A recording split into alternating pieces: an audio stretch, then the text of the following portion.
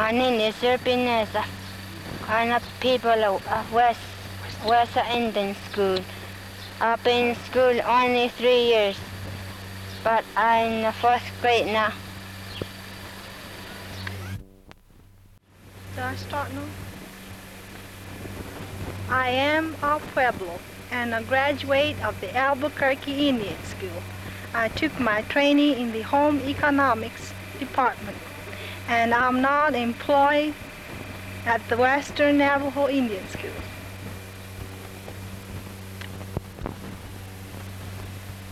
I am a Pueblo and a graduate of the Albuquerque Indian School. I took my training in the Home Economics Department, and I'm now employed at the Western Navajo Indian School. John Brown.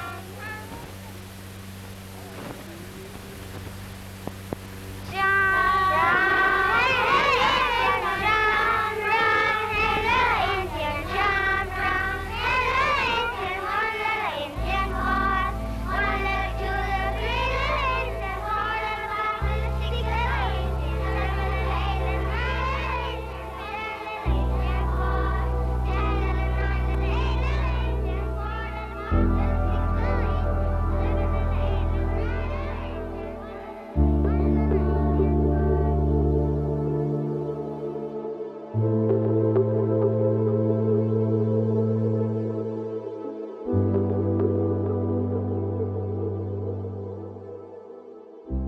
Sergo. I'm John Kane, and this is Let's Talk Native.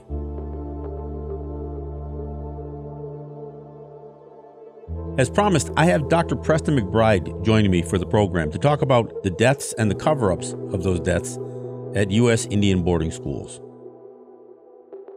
Preston is of Comanche and settler colonialism descent. He lives and works on Tongva lands, where he is a postdoctoral fellow at the USC Mellon Humanities and the University of the Future program.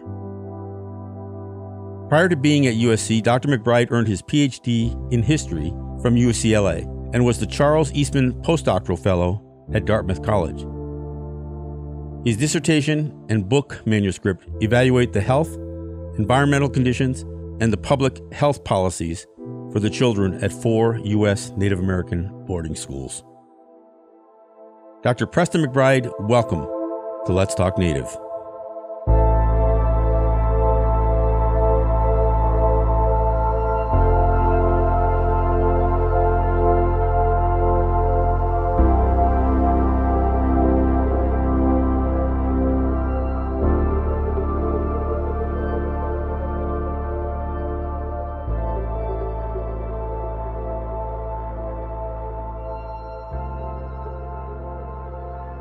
This project really started looking at cemeteries, and it actually is kind of reminiscent of what's going on now in both Canada and the United States.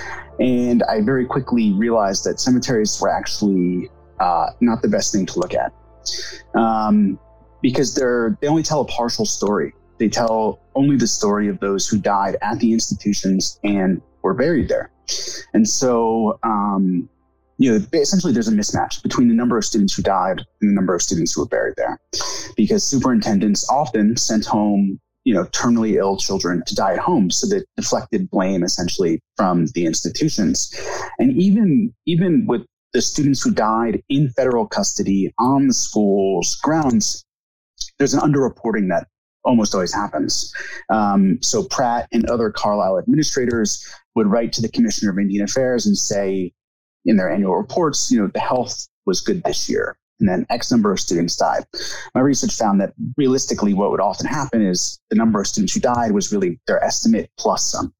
And that still doesn't even account for those who were sent home to die, which is another huge number of students. Well, I mean, but let's be honest. The visual that is associated with marked graves is pretty dramatic. I mean, most people can't imagine that you have to have a graveyard associated with a school.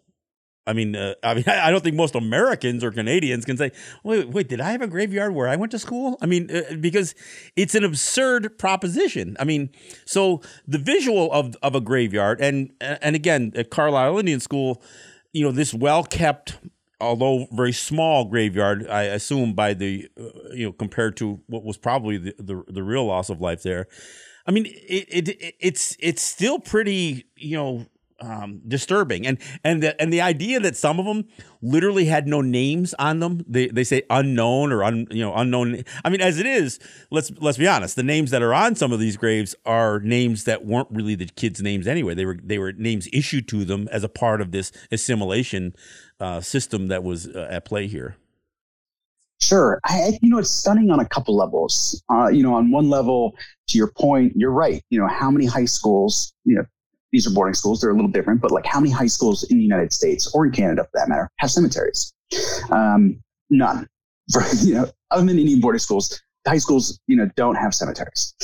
The other thing that's really stunning is that these were children and young adults. So generally, children and young adults are the healthiest demographic of any population. Essentially, the most likely you are to live another year is when you're 11, 12, 13 years old, basically the age of these students. Well, and that's a great point that you make, because one of the things that happens is there's this tendency to compare the death rates at these schools to what was considered a mortality rate that include infant mortality. So I wanted to make a stronger point on that. When you eliminate this idea of infant mortality from the mix, you realize that the mortality rate at these schools is really even more concerning.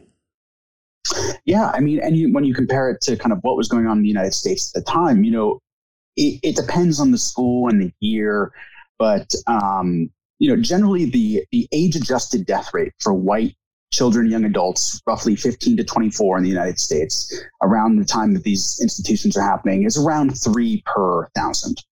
Boarding schools, it's between 7 and 10 times that every year. And every year, from 1879 until 1928, there was not a single year where Indian students, at least the institutions that I study, don't die in higher numbers than their white counterparts in the United States. Well, and I saw that one quote that you had was that the deaths at Carlisle during the census years were higher than entire states that had native populations in them. And this is one school.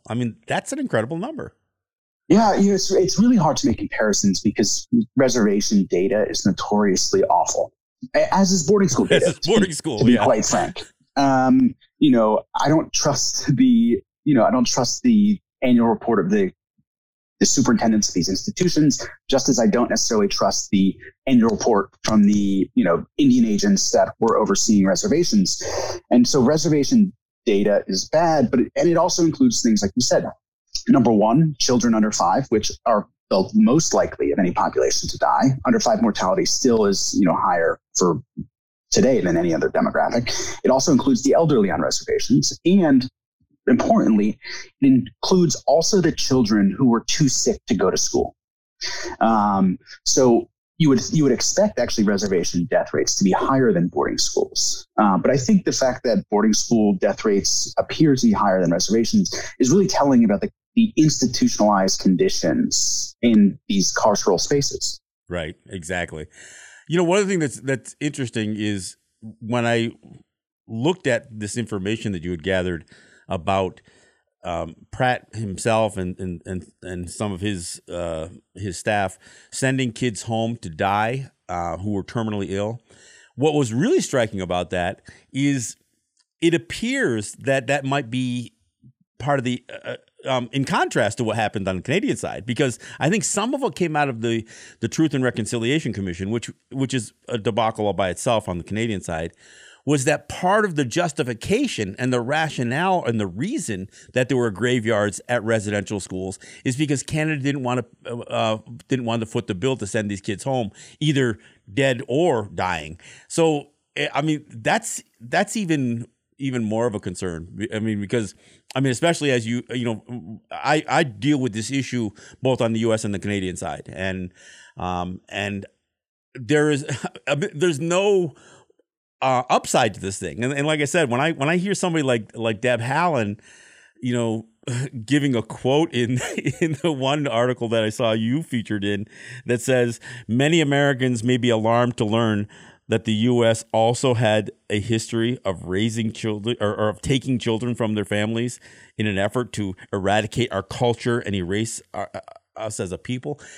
I mean, that's a quote from her. And I'm thinking, Canada got the idea. I mean, Canada learned this process from the United States. It's not like, and the United States did some of that too. And she also really avoids the atrocity beyond this idea, again, of sticking the word cultural in front of genocide. Yeah, this was an effort to eradicate our culture. No, it was an effort to eradicate us. And it's not just erase us as a people.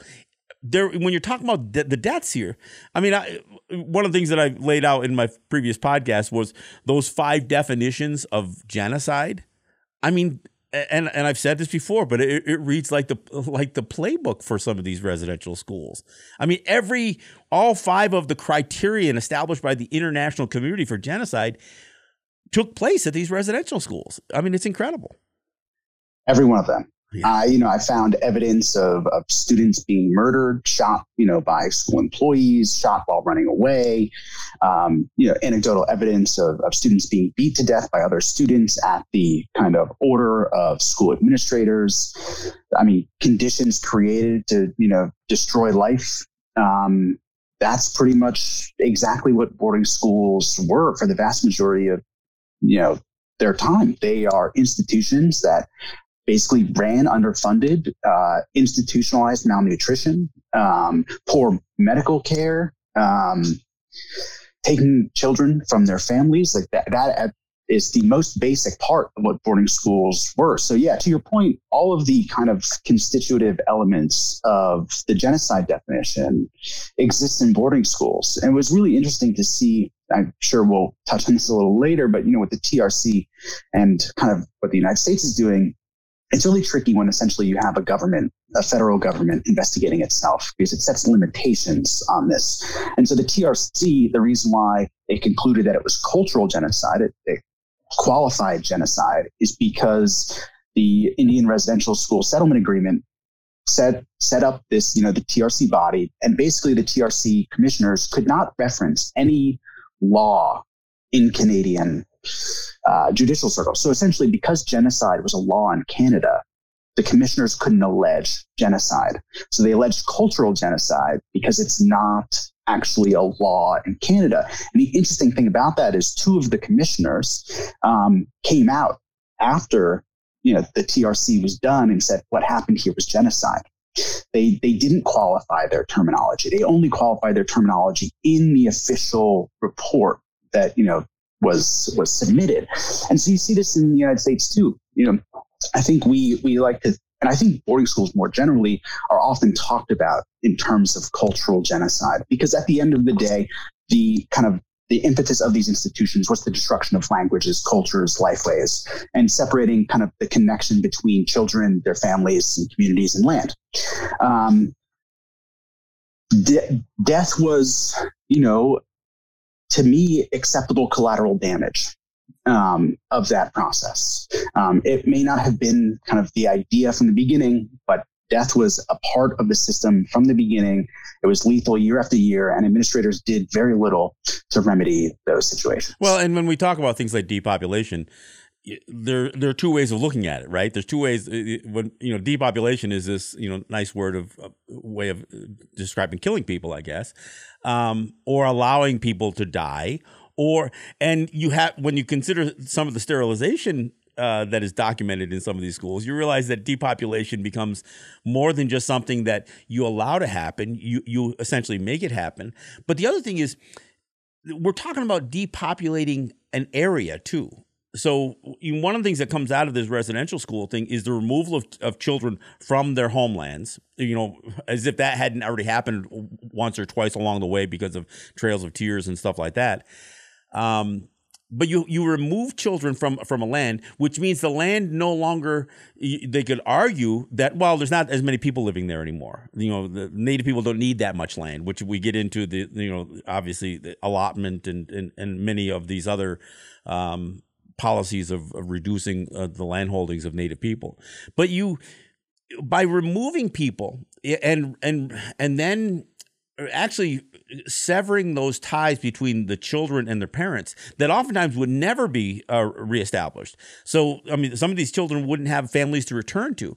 So even as children aged out of these schools, the idea of that they would return home and reestablish lives back there, there's something else involved when we talk about depopulation. It's not just the idea of killing, of abuse, and neglect, the idea of children dying through neglect.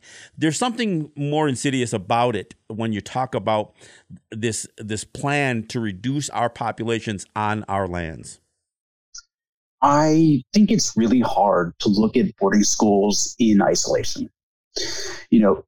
Any sort of kind of investigation about boarding schools needs to look at the context of federal Indian policy more broadly, both before these institutions were established and afterwards. And to your point, things like forced removals, reservation policies, annuity kind of crisis and withholding rations, fed into conditions on reservations, which fed into why people, parents, communities sent their children to boarding schools. Many boarding school students were orphans, to your point, certainly particular schools. So many, but they were orphaned. They were orphaned because of policy that had already been established, as you were saying. I mean, the conditions on our territory were so bad that the conditions of life were terrible. But that didn't happen in a vacuum either. Exactly. I think Indigenous parents a lot of times face the very real threat of starvation. And some of them saw boarding schools as, being promised 3 square meals a day. That sounds, much better than starvation to a lot of people. If that was in fact true, when oftentimes it wasn't. But some of that starvation was also a tool. I mean, there were communities that were threatened to have their rations withheld if they didn't forfeit their children to these residential schools. So it wasn't just the idea that you could send your children someplace where they're supposed to be fed. Your own sustenance depended on essentially yielding your children to this policy. Exactly. And this was codified into law. By Congress. Congress basically said, if Indian parents don't send their children to school, then the Secretary of the Interior can withhold rations, annuities, and everything else. And so, people did face the very real threat of starvation. And I think too, to continue with the context, boarding schools also can't be separated from the 60s scoop and, the adoption era that kind of not only comes after kind of the most deadly period of boarding schools, but also in conjunction with it. Boarding schools in Canada, as last until, different rates, but 1996, there are still, 4 of the 4 schools that I studied in my dissertation, 3 of them are still open to this day in the United States. 2 of them still run by the Bureau of Indian Education. So it's really tricky when you get into timeframes about when Indian education is. Well, and I know a lot of folks have oftentimes when I have this conversation will bring up the documentary Dawnland and what took place in Maine. And I had to remind people that Truth and Reconciliation Commission in Maine was not looking at residential schools as much as it was foster care, which is exactly to your point. Exactly. And they're very much connected. You can't get around them. Ultimately, the control, guardianship, custodianship of children is important to any culture, any people. That's why it's listed as a form of genocide, right? Exactly. And, to your point, kind of you made it the last podcast about, for instance, with UNDRIP and why, Canada, Australia, New Zealand, and the United States, didn't vote for it. They eventually acceded to it. But it was the same thing with the Genocide Convention when it came out in 1940s. ultimately, the reason why the last clause is in there is because the countries couldn't agree on what the definition of genocide was. And it was only because the governments of Canada, even the United States in particular, and Australia, didn't see at the time what they were doing as genocide. But they tried to limit everything else that they were doing away from the definition. So Lemkin's original definition, the United States and Canada both saw that as threatening, essentially, to what their program of, elimination looked like. Yeah. Yeah. Well, and again, I think when we talk about the idea that you can't look at this stuff in a vacuum, look, we start from this place that the United States and Canada assert the legal right to even take custody of children in the first place. I mean, look, in the United States, it wasn't until 1924 that they would pass a law that would essentially not just grant, but almost force U.S. citizenship upon people. And it is done in many ways unsuccessfully. Now, why do I say that? Well, first, we'll even back up farther. We'll go back to 1868 with the 14th Amendment. The 14th Amendment, which was about granting citizenship to those who were formerly enslaved. You would argue, well, wouldn't that include Native people? Well, the reason it doesn't is because the language in the 14th Amendment says people that the United States had jurisdiction over, which they had never asserted that in 1868. They hadn't asserted that. In 1924, they know that didn't quite get it done because they have to come back 10 years later with the Reorganization Act and try to redefine the status of Native people. And of course, they also add in there at the same time this idea of this Johnson-O'Malley Act, which would further push Native children to being educated off territory into the public school system. Every one of these things you can tie directly to them feeling they had checked boxes along the way through this residential school era. Yeah, I mean it's ultimately a contestation over sovereignty. Who has the right and who belongs and who doesn't.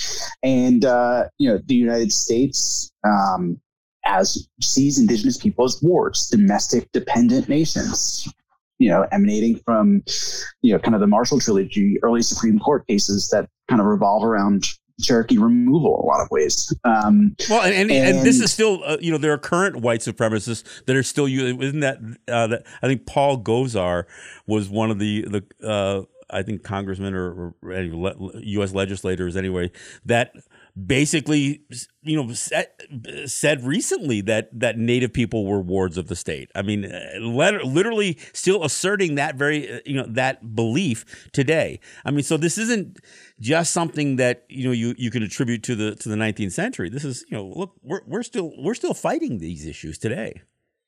You're 100% right. I mean, the battle over sovereignty, Native sovereignty, is something that is continually contested in courts between, the federal government, the Department of the Interior, and Native nations, especially over things like resources. You can look at kind of national monuments. And one of the things that I found interesting from your last talk is the connection between, restitution, and I know we'll get to this later, and kind of land back and stuff like that. But I was thinking it's also about water back. Depends on where you are. The Chumash just here out in, I live on Tongva lands and what is now the city of Los Angeles. And the Chumash just above us, just submitted through their sovereignty, through the Department of the Interior, a request to take back a huge swath of ocean territory.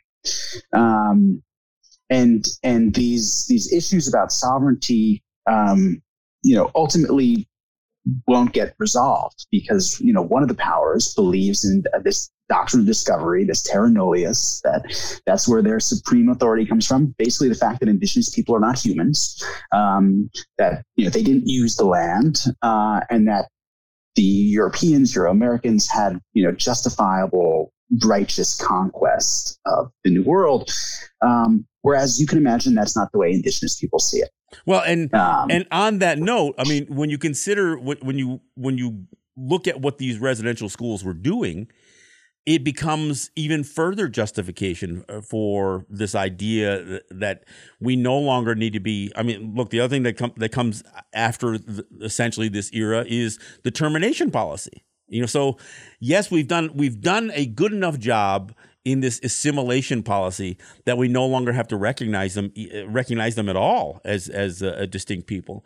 And of course, this is where, when we talk about assimilation, and it's one thing when somebody says, look, I want to go someplace, I want to assimilate myself to a culture or whatever else. But when it's forced upon you, that still meets the definition of genocide, because you are essentially, like before Lemkin, you have those who are suggesting this idea of denationalization, this idea of stripping away national character away from somebody and imposing national character upon them is a war crime, and that's 1913 that's being established, not the 1940s. So, so when I mention and when I say that assimilation is genocide, I know there's even that is going to get some pushback from some folks. Yeah, I mean, the genocide debate is complex. Some people see it as, a legal category, which it very much is, but it's also an analytical category.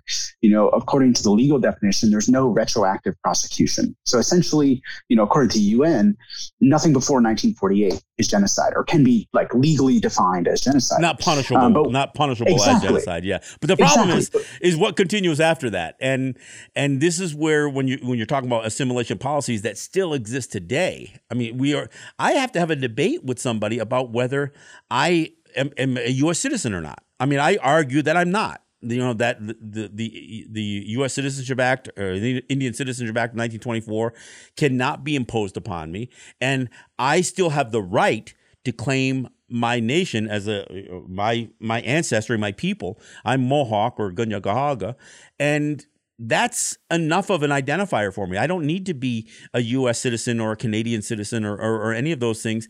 And where this becomes problematic, and I actually talked about this at the United Nations a few years ago, over the passport issue. The fact that we are denied the right to travel, and now even across the U.S.-Canadian border, without having travel documents that essentially force us into U.S. or Canadian citizenship for the right of international travel. And I would argue that still should be looked at as a war crime, because it is forcing citizenship upon a people who either don't want it, reject it, or who are having it forced upon them. Yeah, I mean, this is ultimately about consent.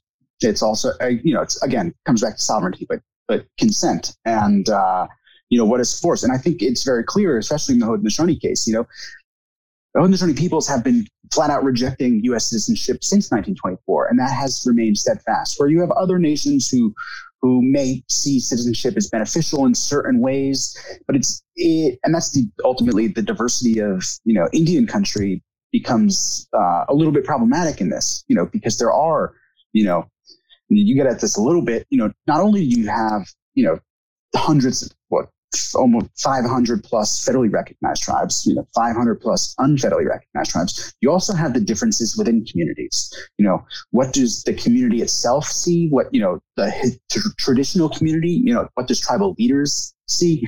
The youth versus, elders. You have all these kind of differences in communities, and we're never going to agree. But I think the vast majority would agree that the vast majority of Indian policy has never been consensual. It's always been forced.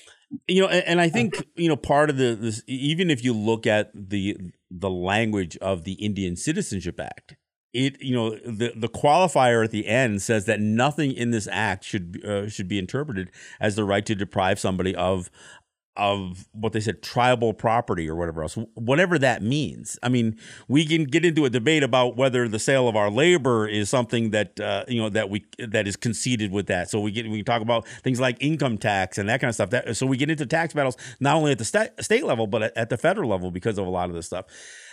So I mean, and I agree with you. There's no question that many native territories, I mean, in fact, I would argue all native territories have experienced levels of assimilation, forced assimilation. And some have accepted some of it. So some of it is not so forced. So we've got churches on our territories and that kind of stuff, which is problematic for many people. But we also, in having to reconcile or deal with things like state jurisdiction in many territories. Look, we fight it as hard as anybody here as Haudenosaunee. Especially when it comes to things like trade and commerce and that kind of stuff. We're going to enter into a whole nother debate because of the recreational use of cannabis and what that's going to mean with dispensaries opening up on native territories, and it's going to be reminiscent of what we went through with tobacco. So we're going to have a lot of those fights going forward. And the reason I think it's so important to revisit things like restoration of not just land, and when I say restoration of land, I do mean water and water rights and that kind of stuff, but autonomy. One of among the things that we lost, and oftentimes, maybe conceded, I guess what you could say, but was so much of our distinction on our autonomy, and that was all part of the plan with residential schools. And so I think it's really important that we understand what took place at these schools. I mean, and when we talk about the abuse and not just the loss of life, and we'll talk a little bit more about that before we wrap up here. But I mean, give me what your research is kind of, I guess, presenting to you as far as you've obviously challenged some of the narratives that have come out of these boarding schools. Everybody wants to talk about things like Jim Thorpe and Pop Warner and stuff like that. But what is your research really showing you? I think ultimately my research really speaks to the fact that we know so little about these institutions. Even within indigenous communities, and that's purposeful, because it's hidden. But ultimately, these were much more lethal than we ever thought, and it's not even close. To put this in perspective, and it's really tricky, but I don't want to turn indigenous bodies into statistics, but sometimes statistics serve as a comparison to put things in conversation with each other. We think of certain native atrocities. So, you can think of massacres, Wounded Knee, you can think of Trail of Tears and stuff like that. And I always have to pluralize that because it's trails of tears, and yes. it happened several times, not just one time. Again and again and again. And some people had multiple, forced relocations, forced removals. If I'm finding that, there are thousands of children and young adults who died in the institutions that I studied. And just four. And just four. Yeah. And that's not even including all the students who are sent home sick, who I, don't know what happened to them. Although I can presume, because they had tuberculosis or other infectious diseases, that, they likely died very soon after getting home. Many of them died on the way home. And may have taken some people from their community with them, not to mention. Exactly. The reports, even the Miriam report, 1928, recognizes, even earlier than that, 1899, even before the turn of the 20th century, Indian inspectors are recognizing that children are serving as vectors, bringing disease from schools home to their communities. So, if you extrapolate that out, you're looking at a kind of crude deaths in the magnitude of tens of thousands. This is a travesty, a tragedy on kind of par with things like Trail of Tears. This is not just about assimilation.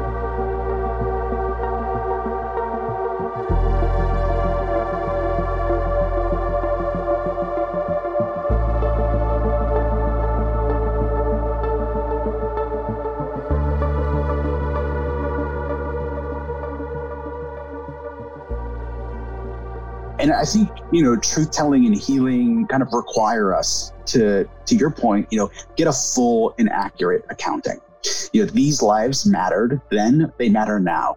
And we have to do kind of our due diligence in telling the most complete story that we can. And while that's hard and, not all people may want that, I think Native communities are recognizing, even those who kind of have taboos around, speaking of the dead, are recognizing the importance of this. Not everybody wants to, dig up bodies and repatriate them home, but some do. Some want, communities want their children, their kin to return home and have a proper kind of, proper ceremonies regarding their transitions to a different world.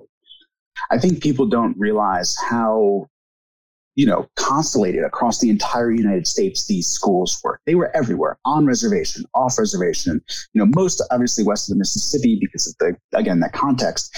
But, in the East Coast, you still have schools in North Carolina. You have Thomas Indian School. Up in New York, you have schools in Maine.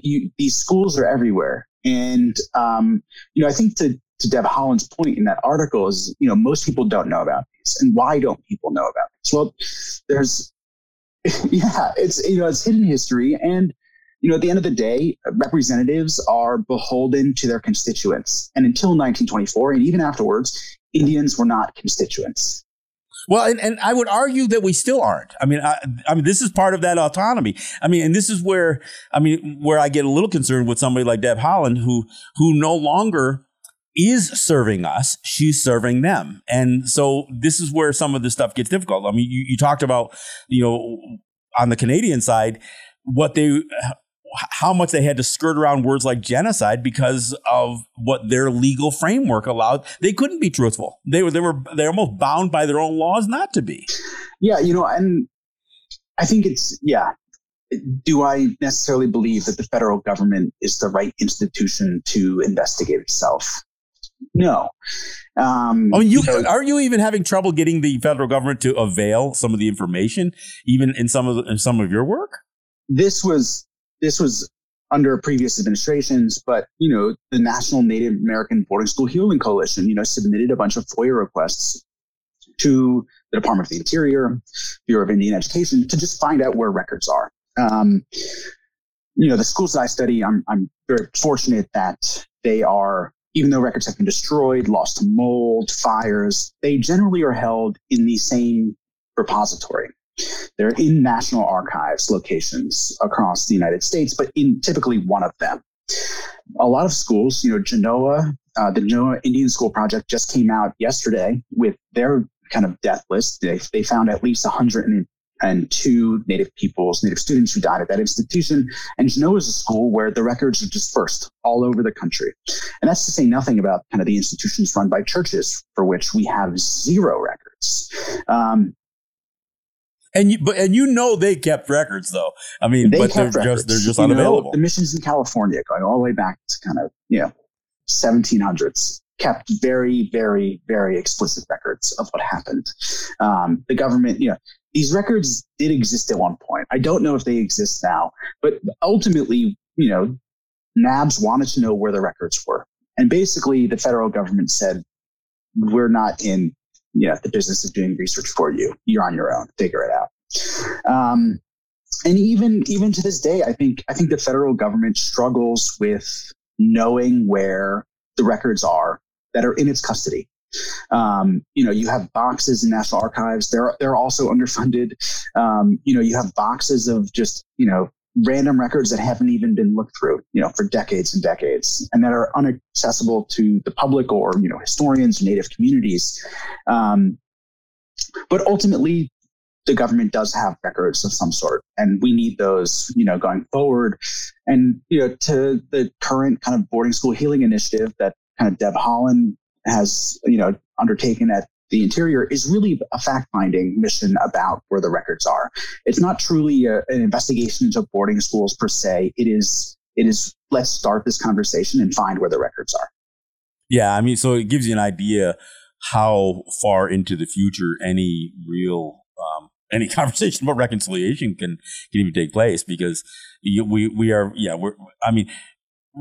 could argue that Canada may have done a commission, but we obviously know that they fell pretty far off the mark when it came to things like quantifying the amount of deaths that took place at these schools. One of the things, and I've made this assertion, and I know that some of the abuses that have taken place at the hands of churches, including the Catholic Church, go back to Europe. But I would argue that the unfettered access that they had to children, the absolute control that they had over children, including, power of attorney and all of this stuff over Native children, really gave a breeding ground for what we know today as the clergy sex abuse scandals that are not just rocking the Catholic Church, they're rocking other denominations as well. I would argue that the residential schools added, if not a foundation, but it did add some foundation to this perversion that took place, at the hands of these churches.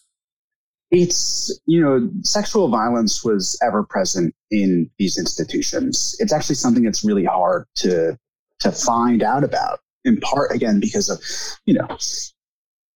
whether the records were destroyed or whether they were ever reported is a separate question. Well, the church has been covering this stuff up for, off territory amongst, white children as well. So we know that it's going to be a cover up. Yeah. I think this is an important point is, you have superintendents who impregnated students. I definitely have, documentation of that. Well, and I wanted to mention that because, I've heard numerous accounts of babies that were aborted because of these, unplanned, unwanted pregnancies that happened at the hands of staff members, and which is even more absurd when you consider the role the churches have played, the Catholic Church in particular, on their abortion campaign. So, it's when you not only do you have the children there, but you have young girls who were impregnated by staff members, and those babies not surviving the ordeal either. Yeah, you also have infanticide. Young Indigenous women did not want to bring up children in that environment. They were afraid, so these things exist. And I think, too, it's really telling that, so in 1976, when the GAO came out with its report about sterilization, if you go further in that same document, you'll notice that they came out with, I think, 3 or 4 separate molestation charges against boarding school officials, not necessarily church related, but just Indian or employees of the Bureau of Indian Affairs assaulting children. And there are hundreds of them. These aren't kind of one-off, two-off cases. These are hundreds and hundreds and hundreds cases of molestation. Ultimately, these institutions were sites of abuse, physical, emotional, sexual. They were not pleasant places. And the kind of the power dynamics, the hierarchies in them led to teachers, matrons taking advantage of young children. Who did these kids have to go to? In a lot of ways. Who exactly. Could these kids turn to? And I think it's really telling. I estimate that fully 1/3 of all boarding school students ran away. That is a ridiculous statistic because ultimately that is kind of the biggest area where Indigenous students had agency. They could run away. They could try to escape. It wasn't always successful, but they tried, and they often tried again and again and again. And they didn't care where they were going. They didn't necessarily want to go home. Well, I'm sure they wanted to go home, but they didn't care where they were going in that moment. They just wanted to get away from the institutions. And where they ended up may not have been granted any more safety than what they left. No, in fact, it was incredibly dangerous to run away. I have countless examples of students being run over by trains, falling off horses, dying from exposure, frostbite, losing limbs. Running away was dangerous, especially when you consider, some of these children are young as 4, 5, 6. A 4, 5, 6-year-old running away, even in a group of, older children who may be, 14, 15, 16, is still dangerous. Yeah. No, it is incredible, and even as we begin to flesh out some of these numbers, the idea of what the cause of deaths were or causes of death is going to be a whole nother issue that may never be addressed. So how much of these deaths were abuse over abuse? How much was neglect? How much was again, we talked about the inadequate health care, and the fact that children would oftentimes die of very, very treatable ailments, injuries, or whatever else because of the lack of health care or the lack of, sufficient health because of malnutrition and that kind of stuff. you really have to blame the deaths on the schools. I mean, so whether we call them murders or not, and of course we also get into this idea of semantics over whether an unmarked grave or a mass grave. I mean, I've even heard Native people say, well, they weren't mass graves, they were unmarked graves. Well, unless you know exactly when these children were buried, and how many at a time, we're just playing semantics here for no good reason.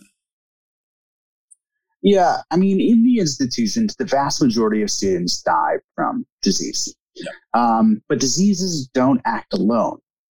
They are brought about by conditions. And oftentimes what I find, I think this is a big takeaway from my research, is you essentially get frequently recurring epidemics.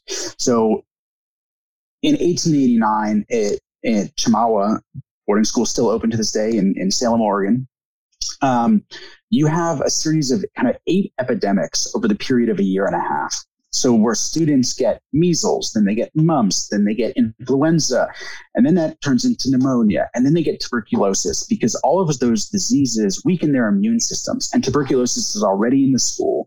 It may have activated, an infection, a tubercular infection they already had, or kind of gave them a new tubercular infection, and they ultimately, died in great numbers.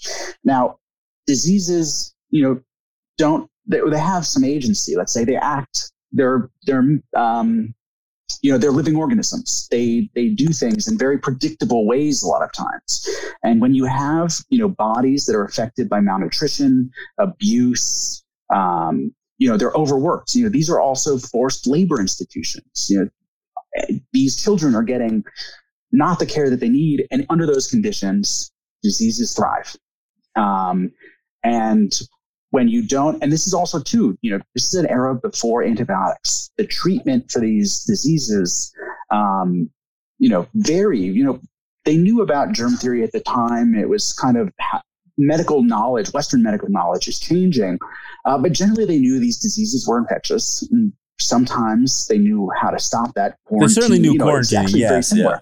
Yeah. Yeah, it's very similar to kind of, social distancing that, we're doing today, vaccines. All of these students should have been vaccinated for smallpox, for instance, upon coming to the school, which often didn't happen. And there are plenty of smallpox epidemics, well into the 20th century, which most people think of as kind of a colonial, disease. But no, I think you're right to point out. And when I ascribe kind of responsibility for these deaths, the government at the time is saying it's indigenous people. They live in filth, squalor, it's all their fault. In reality, it's like, no, look internally a little bit. It's the conditions of these schools, because every single boarding school student should have been given a medical examination twice, once upon leaving the reservation and once upon getting to the school. And if they were sick, they never should have been admitted, according to, government policy. Now, often that didn't happen. Superintendents are always admitting sick students because they need the money. And when they admit sick students, they're also admitting disease into the school. I've never heard any numbers associated with Spanish flu and the role of the Spanish flu, since that was such a deadly virus. That alone must have really taken its toll on. And I know there were still many schools in existence still. Yeah. So I'll preface this by saying the most lethal period in boarding school residential schools is kind of the 1880s through kind of the early 1900s. 1880s and 1890s, extremely lethal, with the exception of the Spanish flu. The Spanish flu, the deaths, shot up. And so Haskell, for instance, Haskell was located just a couple miles away from where the Spanish flu was first kind of documented, at an army base. And the soldiers were often in Lawrence, Kansas, recruiting Haskell students to be soldiers during World War I. So Haskell actually had 2 outbreaks of Spanish flu. They had the first outbreak of Spanish flu in April of 1918. And then the second wave also hit them in, October 1918. And so their death rate was actually far in excess of what the Army base was. And I think that's actually a telling comparison. I'll have to dig up the exact numbers, but generally speaking, and their children. So the Spanish flu typically had a higher death rate amongst kind of teenagers, young adults. And So outside of the early period, the Spanish flu was also the most lethal. But deaths, even though they decline, they still continue. And, this is something that I think is also really important is, Chemala still again open. They've had 3 deaths at the institution in the 21st century. This is deaths in federal custody still happen. Well, and I got to wonder, how much did all this death contribute to this idea of indoctrinating these children into Christian beliefs, and in fact used as to say, well, you obviously are sinners, and you obviously your pagan beliefs are still, I just wonder how much this ends up, being used as I know early on there was a lot of talk about, like with smallpox, that that it was church, it was priests that were going to offer healing to indigenous people. I just wonder how much this death and these illnesses would also play into promoting further assimilation. You actually raise a really important issue.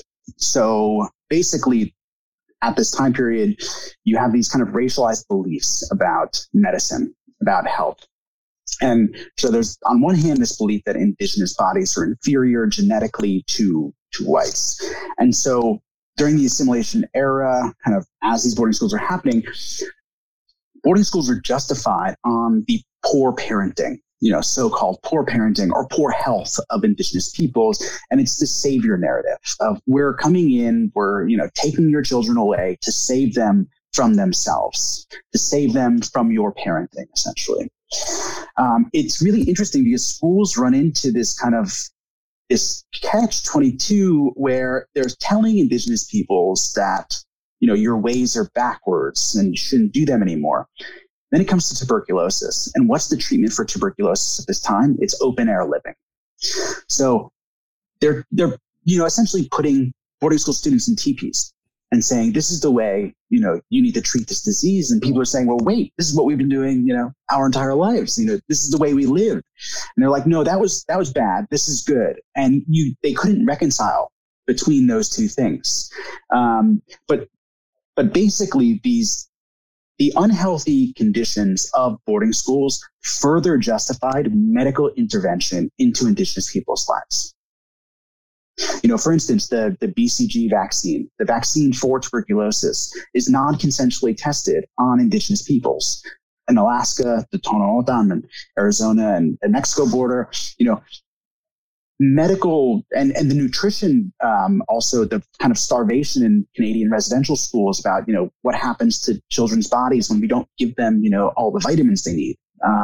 It sounds eerily familiar when you consider what Nazi Germany was doing.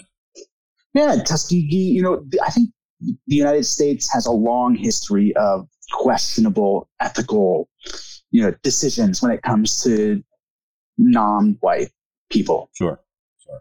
No, absolutely. Well, and again, when we talk about the deaths that occurred there, it's really, really troublesome, and it's really disturbing. But we also have the survivors of these residential schools, and these survivors would be the ones who would be pitted against the United States as further encroachment onto our territories, as further assimilation and further diminishment of our autonomy would happen. So again, I can't escape the effects that residential schools had on the diminishment of both our lands, where we lived, how we lived, and our distinction and autonomy, our sovereignty. And how much it would be diminished as a direct cause of the residential schools. I think looking at even the kind of disparities, the social disparities, the health disparities, the educational disparities of today are also tied to boarding schools. Diabetes, for instance. Boarding schools changed subsistence patterns, changed diets, And a lot of the health consequences of malnutrition, for instance, they, documented are multi-generational. It's not just these children are malnourished and the effects end. The children are malnourished and then their children suffer from it. Yeah, we're not just talking about epigenetics here. We are really talking about the fact that we are creating disabilities that would be literally inherited. Exactly. This is yes, boarding schools are trauma. Trauma has been shown to be passed on, and that you're right. Epigenetics. This is something entirely different. This is about multi-generational health impacts of certain, federal policies that continued and affect, nations and communities today.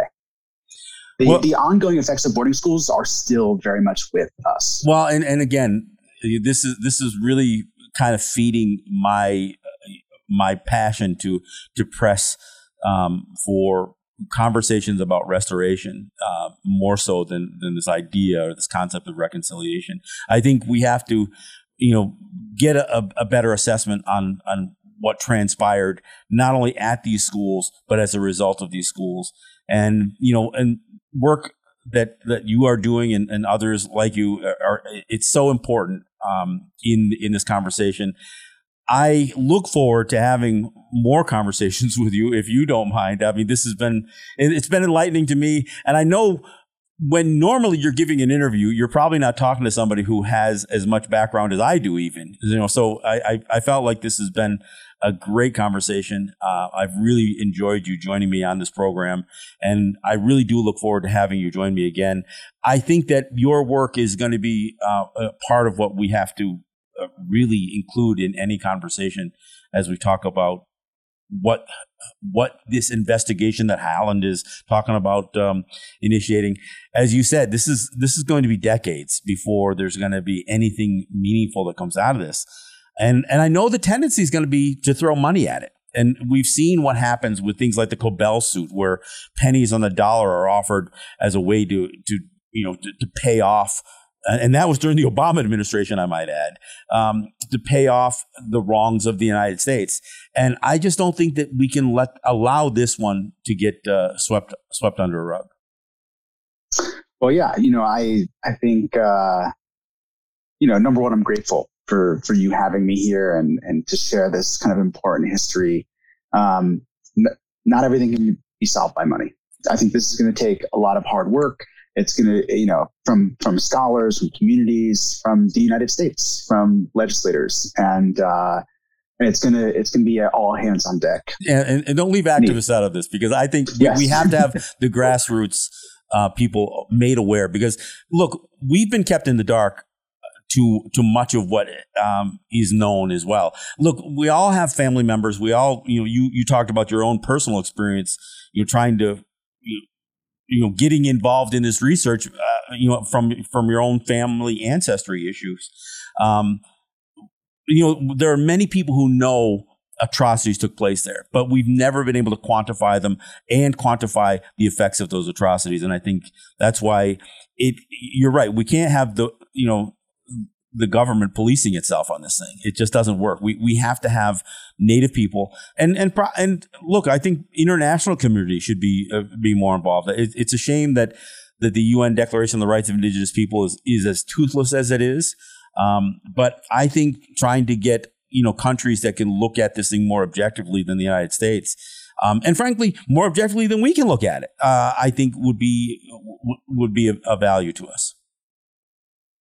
Yeah, it's again, it's something that's it's a long time coming. Number one, and it's something that we're a long way from even being in a situation to have any conclusions. Essentially, but I still think it's important. So much more work to be done. It's really important that as information does come out, that we get it out there, because I think we have to create a bit of a groundswell, I guess, to make sure that this thing is pursued. I've heard a lot of my own people say, the United States has been awfully quiet on this thing, and Deb Haaland makes a statement, writes an essay, and everybody oohs and ahs over it. But what's happening? And even on the Canadian side, until another nation picks up, a firm that comes in there with ground penetrating radar to do another accounting of these unmarked graves, it gets deafeningly silent in between this stuff. And we've got to make sure that we keep this, keep the drumbeat going, I guess. Yeah. It's 5 years between the TRC and the, uncovering of the unmarked graves in Canada. And more and more work is being done. Like I said, just yesterday, Genoa announced, their, the deaths of that institution. And we just have to keep working at this, trying to keep, telling the truth. And you're right, getting out there. And so again, I think this is, a great opportunity to begin to spread these stories and this history.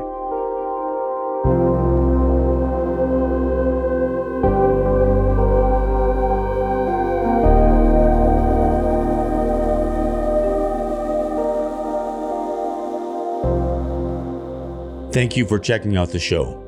As always, if you like what you hear, you can support the show on Patreon at patreon.com/letstalknative.